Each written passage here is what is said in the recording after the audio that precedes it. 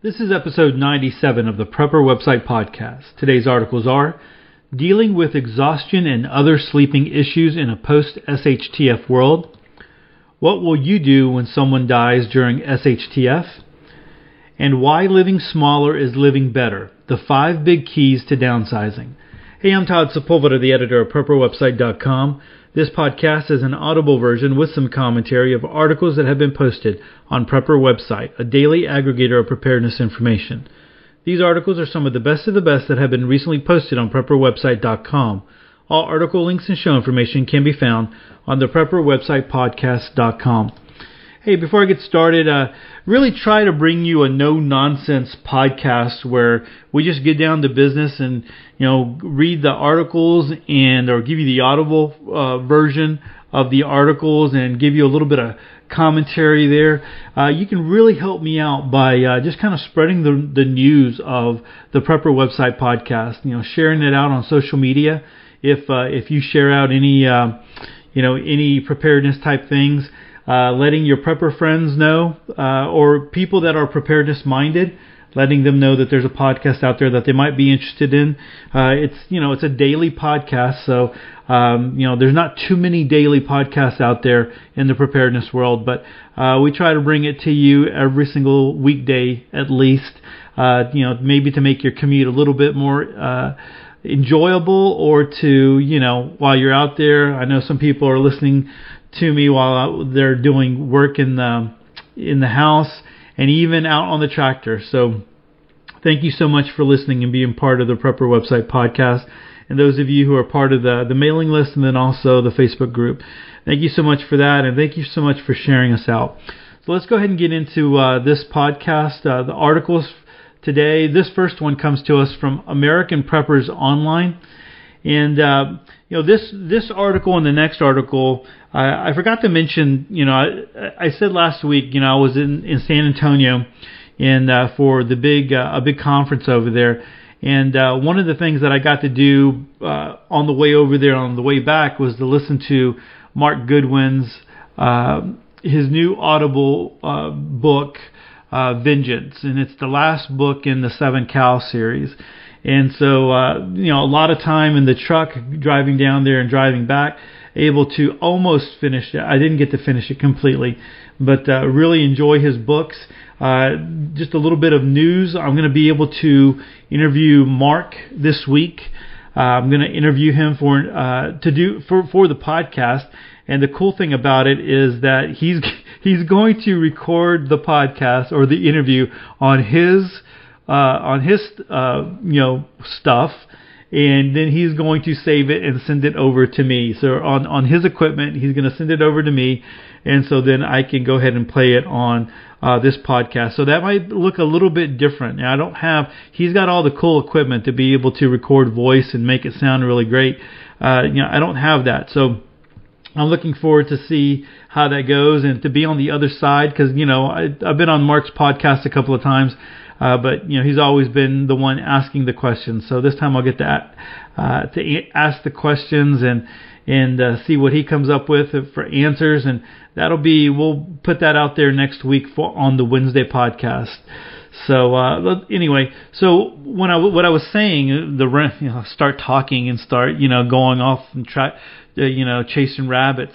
This article and the next one really play a part in that, because when you're reading those books or you're listening to the books, the audible version of it, they're dealing with, it's not one of those books where everybody lives and everybody lives happily ever after. I mean, people are dying, right?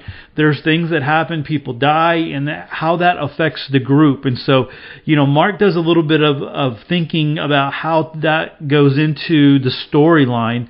And, it also helps us to think about how we would react and how we would do things in that situation. So when I think about this article and the one that I'm going to read right after, that book, because it's fresh on my mind, really plays into these two articles. So let's go ahead and start reading. Dealing with Exhaustion and Other Sleeping Issues in a Post-SHTF World.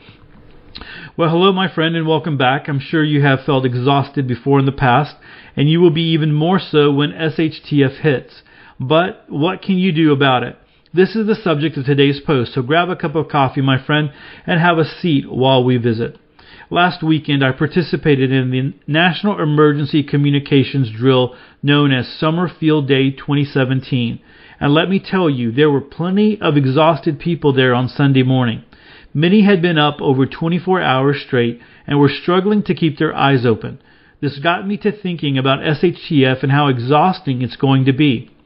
Our safe and secure world that most people live in will be shattered, and the stress of that alone will cause them to lose sleep on many nights. Then there are chores which need to be done, many of which will be very labor intensive. Things like walking guard duty, hunting, working in your garden, etc. will need to be done on a daily basis and will just add to your fatigue. A fatigued person will not only have less energy, but will struggle to maintain an effective thought pattern, thus making bad decisions. This was very evident at our field day exercise when asking fatigued members questions, they would have to stop and think before answering simple questions. Let me make this very clear. Fatigue will get you killed in an SHTF situation, so avoid it at all costs. If others like your family are depending on you, then it's even more important. Your vision is also adversely affected by sleep deprivation as well. In a world where there are potentially people all around you who are just waiting for the opportunity to take what is yours, it could very easily get you killed as well as those who depend on you. Now, I'm not talking about just being tired, because that will be a given in a post-SHTF world. I'm talking about not getting enough rest to be able to think clearly and defend yourself and your family at any time. Alright, so how do you keep exhaustion from occurring in a post-SHTF world? It won't be easy, but it can be done if you properly prepare ahead of time. The first thing you need to realize is that you cannot do it all by yourself when SHTF hits. You need to plan ahead of time and create alliances with other people and preppers in your area. Now, I know that some of you are thinking that I can do it all by myself and I don't need anyone else to help me.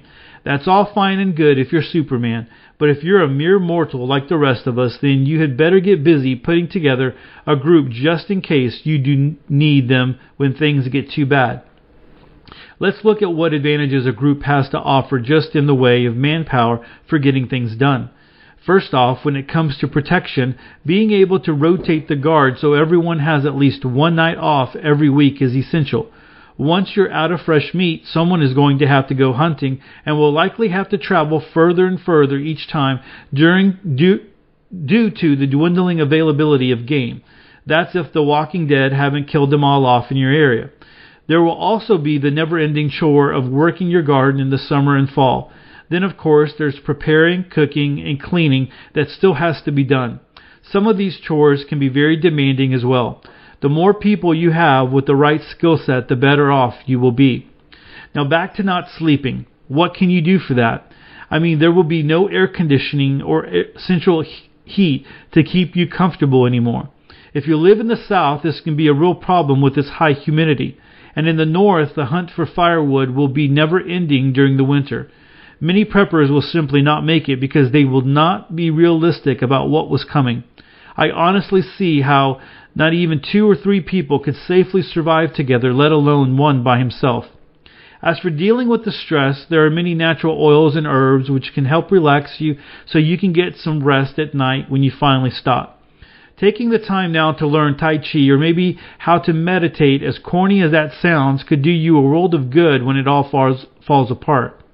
I doubt even that will help you if you don't set aside enough time to actually rest and recharge your batteries. Here it is in a nutshell, folks. None of us can survive a real SHTF situation by ourselves, so you better wake up and take a hard look at your plans if you think you can. We need each other, and together is the only way to reasonably expect a real SHTF situation. Well, that's it for today, and I hope you have enjoyed today's post. Until next time, my friends, stay safe, stay strong, and stay prepared. God bless America, Sarge. All right, so things to really consider there, right? Because a lot of people think that when it all hits the fan that, okay, it's going to be one big camping trip. But you're right. There's going to be people out there, depending on where you are and how you're situated. There might be a need for, there definitely will be a need for someone watching, what's going on, and have a post out at night, whatever that might be. So, you do need people, and I've been talking about that for a long time here. The My Four and no more out there surviving at a retreat. I don't think that's just realistic. After a while, it's going to wear on you, and if you don't get enough sleep, I mean, your body heals itself when it sleeps. Your body takes care of itself when it sleeps. If you're not sleeping, you're not doing those things. You'll get sick so much more easily, right? Your immune system will be run down. You won't be recharged. Not to mention the stuff that Sarge talked about as far as not being able to think clearly and making bad decisions and those kinds of things. And we've all been around people who are irritable when they're tired and grumpy, and how that would lead to a situation where there's a lot of people, and how that would just kind of get everyone else's stress level there. So something to think about. Things to consider. One of the problems might be that you are so tired that you knock out and you won't be able to hear anything, right? You, depending on what type of sleeper you are, but you would be so sleepy, so tired that you'd knock out and you wouldn't be able to hear something that was going on. That would be scary too. I can see that happening as well. All right, so moving right along, this next one comes to us from Living Life in Rural Iowa. It's been a while since I read an article from this website, but this website is kind of a morbid one. They actually even say that in Erica says that in her post at the end. But something to think about, and again, it's fresh on my mind because in Mark's novels, people do die, and how do they deal with it? In his novels, a lot of the people that are at the retreat, they do, so the bad guys, they burn them, right? But the good guys, they do bury them. And so there's a lot to that, right? Where you bury and all that kind of stuff. So there's going to be some things here that you're going to be kind of like, duh, no problem there. But there's going to be some other things here. Now, I want to point out a few things. So let's go ahead and read this one. What will you do when someone dies during SHTF? One of the things we never like to think about, and is a very tough topic to discuss, is death. However, death is inevitable. It will happen, and you need a plan in place for normal circumstances. When SHTF happens, though, you really need a plan in place. First of all, you need to be up to date on your state laws and codes. You also need to look into country, township, and city codes on burials. Many states also have rules on who can handle the body, where the body can be placed, and who can bury the body. Many states require that someone files a death certificate within 3 days of the death or discovery of the death. In Iowa, you do not have to use a funeral director. You can keep the body at home. You only need to embalm the body if the deceased had a communicable disease or will not be buried within 3 days. However, if the body is being held in refrigeration, you can wait 6 days without embalming. There are no laws requiring a casket for burial or cremation, but the cemetery or crematorium may have their own rules about caskets. You can bury the body in a cemetery or private property as long as local zoning laws permit it. If you do bury on private property, keep a detailed map of the burial for future property owners. I found 2 excellent resources about this here: Iowa Home Funeral Laws and Burial and Cremation Laws in Iowa. They cover other states as well. I understand that during SHTF, these laws may not apply. However, during most disasters, state laws will still prevail and still need to be followed. Only during a collapse of the government or RAW will you need not really worry about the laws. How you plan to deal with the death in your own family or people in your group. You will need to address a few things. Where will the body be buried? Will their body be cremated? How will the hole for the burial be dug? How will you cremate the body? Do you need to purchase a body bag, coffin, and or embalming kit for your preps? Who will handle the body? Who will make the arrangements and file the death certificate? And who will be in charge of making sure the living wills and wills are kept safe and are honored? There are very few right and wrong answers here. I would ask the family members over 16 what their wishes are for their death and keep a record of their responses. Parents can decide for their minor children. Knowing everyone's wishes will make answering those questions easier. I would designate 1 to 2 people to handle the body, make the arrangements, and file the death certificate. If you have a person already designated for handling important papers, I would put them in charge of the wills also. This person or you should have a copy of all important papers. Whether you have an SHTF or not, I thoroughly believe you need a will and a living will. You will solve a lot of complications with those 2 documents. If you have any wishes for your funeral or your death, that needs to be written down so it can be honored if possible. A living will is very important because you can include end-of-life decisions like palliative care and or do not resuscitate order. As with all important legal documents, if it's not done by a lawyer, you need to get it signed and notarized to be considered in court. If you are planning to bury on the property or create a private cemetery, I would get that spot established now. As suggested before, you should make a detailed map where people are buried or where they will be buried. I would pick a spot that will be easy to dig but not obvious to everyone who may enter the property for whatever reason. Another thing to consider also is what to do with the bodies in the winter. If you live in a fair climate with no frost in the ground during the winter, this will not really affect you. However, in the Midwest, this will be a problem unless winter is being kind to us. I would pick a sealed spot away from the home that animals cannot get into. You want the body to stay cold and frozen if possible. Then, as soon as the ground permits, bury the body. One of the last things you need to consider when someone dies is who is going to fulfill their role. Who will take care of their things, their pets and or animals, and possibly their family. If they had a specific role in your prepping group, do you have a replacement for that person? I believe in having backup plans, but sometimes you cannot plan for everything. This is a morbid topic, and some very morbid things need to be considered when death happens. Like I said before, this is a prepping and life topic that needs to be addressed. You may not want to think about it, but keeping your head in the sand isn't going to help when SHTF happens. Thanks for reading, Erica. All right, so it seems kind of like there's a little bit of drift, right, between there's talk about, hey, things to consider before and how things work in Iowa right now, and then how things would work in a disaster or SHTF or raw situation, and coming back and forth. So if there really was a collapse situation, you wouldn't have to worry about death certificates or anything else like that. You're just going to handle it on your own. Whatever group you're in, or your family, or whatever, however you decide you choose to do that, you're going to do that. The issue that might arise would be if a situation occurred where there was a collapse, and there was a collapse for a number of years, and then things started to get better, and things started to maybe not get back to normal, but things started to move back that way. So there might be questions of, hey, okay, so what happened to so-and-so? What happened to so-and-so stuff, right?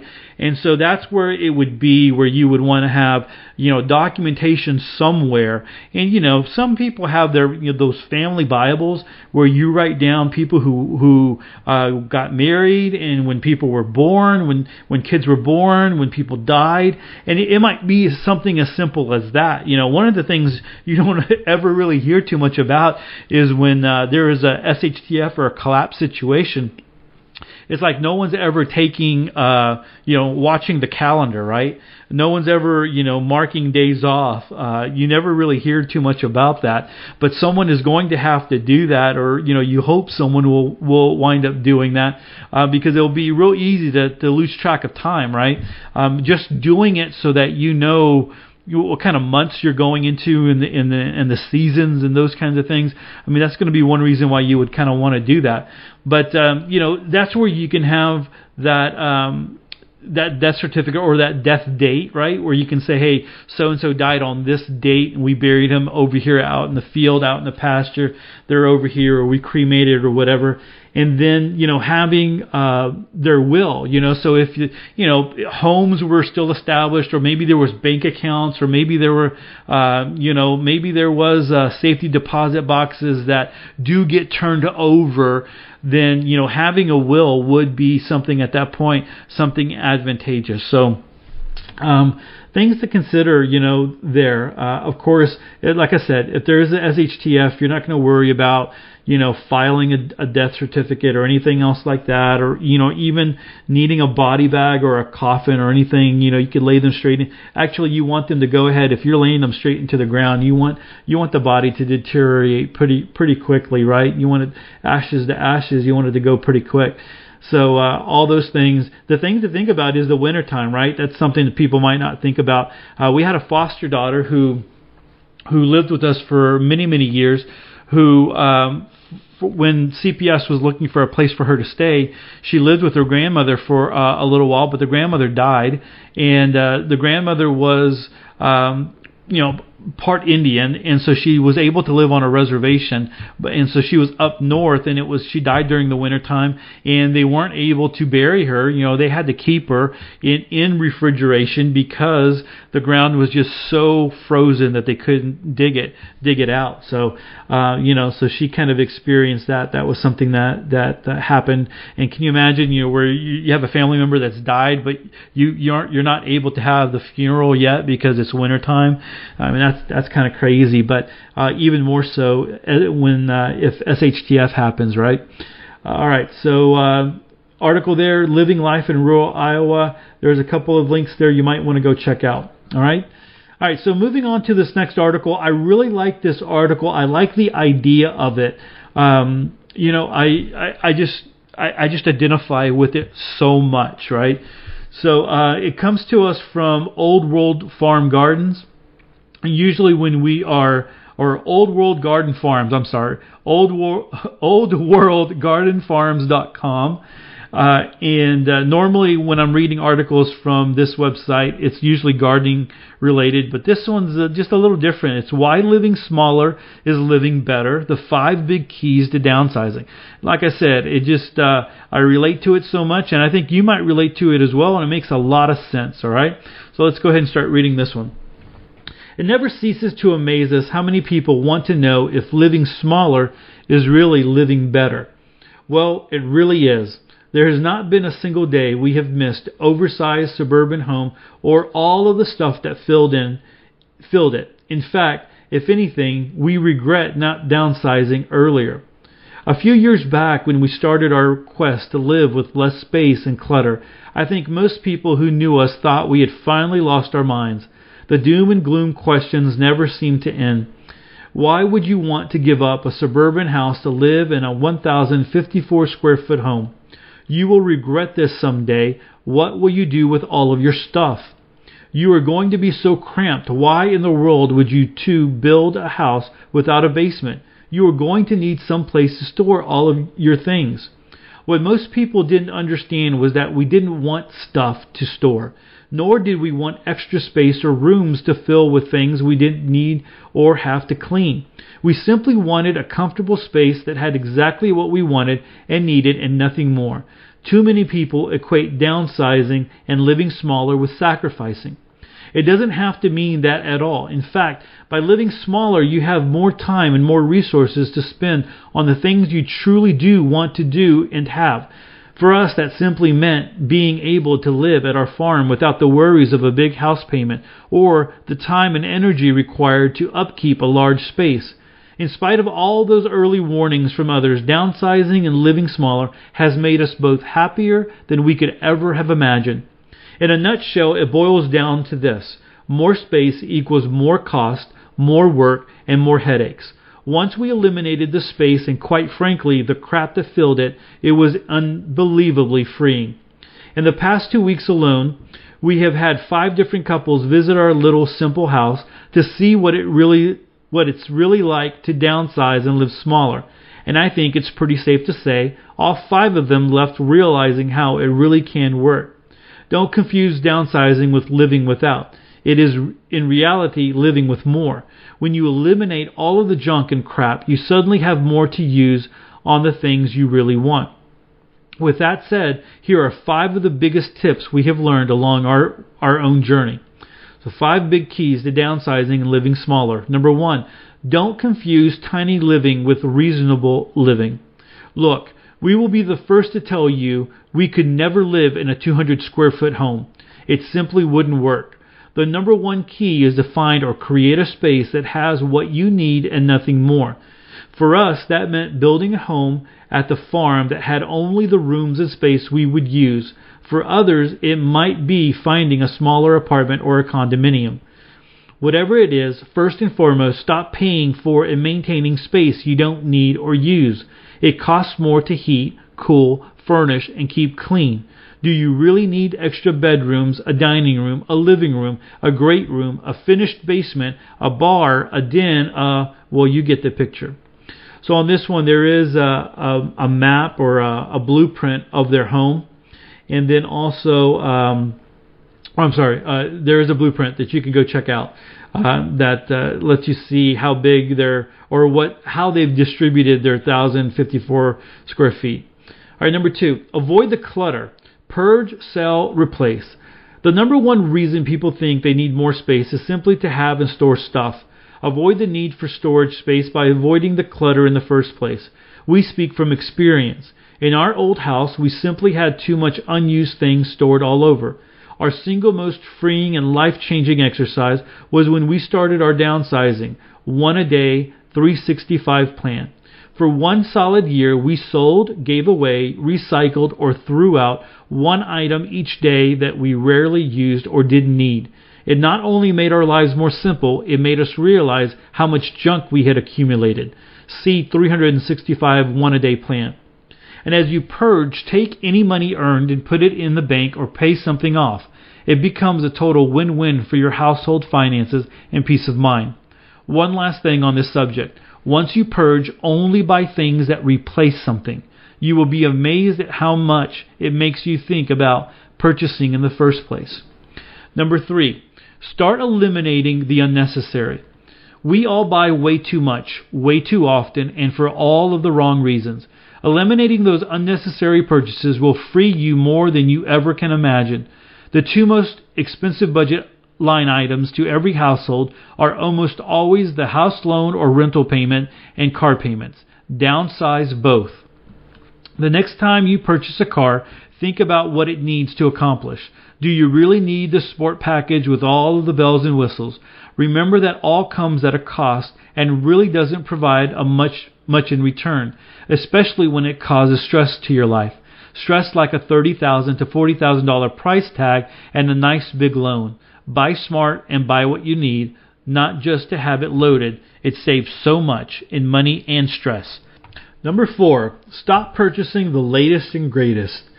This goes hand in hand with number 3. It's really crazy, but by trying to keep up with the Joneses, we all end up destroying our bank accounts. When you head out and buy the new release of the iPhone, iWatch, or the biggest TV, or the next latest and greatest thing, you simply overpay for it. Part of downsizing is realizing that if what you have now works, wait until you need to replace it. A big screen plasma TV cost upwards of $3,000 a few years back. Today, you can get an even higher quality flat screen 55-inch TV for about $400, and I am guessing the old TV could have made it that long.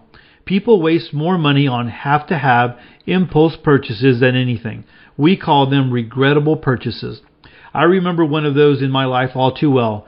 When I was 26, I used an entire bonus to buy a top-of-the-line 38-inch big screen tube TV with picture-in-picture. Yep, showing my age now, eh? But 1 year later, I could have purchased it for less than half. 3 years later, it was pretty much a dinosaur. In 36 months, I owned a $3,000 TV that was the biggest waste of money ever. I never have forgotten that, ever. We eventually stored that television in a downstairs basement for 10 years and actually had trouble giving it away.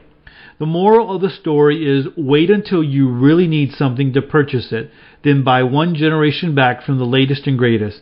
This simple practice will save you a tremendous amount of money over a lifetime. It also will save you from big stress. Stop thinking that the next thing you buy will make all the difference. It rarely, if ever, does, except, of course, the difference of making you broke when you have to pay it off. Number 5, keep living spaces open. There is one more secret to making living smaller work. Whether you are looking to buy, rent, or build, make sure your space has an open floor plan. Our house may be small compared to many 2,000 to even 5,000 square foot homes, but it is wide open, and it makes that 1,000 square feet feel like much more. See the Simple House Project. We do all of our living in the kitchen and great room, and that accounts for roughly 70% of our home space. We kept those rooms airy and open and connected for a reason, because it feels so much larger. In fact, we both agree it seems like there is way more space in this house than our old one, and gave up 2,200 square feet. Here's to living smaller and living better, Jim and Mary. So there is a picture of their, I guess it's just one side of their smaller home, and you can kind of see how open it is. And then, of course, they have a couple of different links in here that you might be interested in, like the Simple House Project, and then that 365, day plan where they're giving, one thing away, or reusing, or reducing, or selling one thing a day for 365 days. So you might want to go read up on how they did that, and how they, how that turned out for them. But I think it's fascinating. I think it's interesting, and I like everything that they've said here. Like I said, it really speaks to me. I love the open floor plan. I really like open floor plans as well. I think that really works out. But something to consider. I like the idea of not buying more than what you really, really need. My only thing would be, I would like to have some space, like inside the house, not in the garage, but inside the house, like maybe a bedroom, maybe like if I was building, I would build like a half bedroom type thing just for storage, like food storage and things like that. So possibly maybe a super big closet, then maybe not like a bedroom or whatever, but a big closet where I can store things in easily, and kind of put them out of the way so people don't see them, or they're not in the way of everyone. But love the idea. It reminds me of an article, or it was a TED Talk that I saw not too long ago about living a simple life. And it's a guy, and he's very, very broken English, but he was out from the country, and they said, hey man, you got to go to the city, and you have to become you got to go to the school, and you have to you got to make a name for yourself, and blah blah blah. So he left the country, he went to the city, he was in a dorm room with a whole bunch of people eating junk food, so that he could real cheap food, noodles, so that he could afford to go to school. And he finally said, this is stupid. He gave it up, went back, and he gardens. He has all the food that he wants. He has all the houses that he wants. I mean, why would he want anything else? And so it was a really great TED Talk. I actually posted it on Ed That Matters, and so I'll link to it on episode 97. So anyway, so that's it for today's podcast. Like I said before, thanks so much for being a part of it. I'd love for you to connect with me somehow. You can come to the website and drop me a line on episode 97 in the comments, or hit me up on Twitter, Facebook, or Instagram. All right. With that, let's go ahead and close it out for today. Choose to live a more self-reliant life. Choose not to be so dependent on the government, grid, or the grind. Until next time, stay prepped and aware. Peace.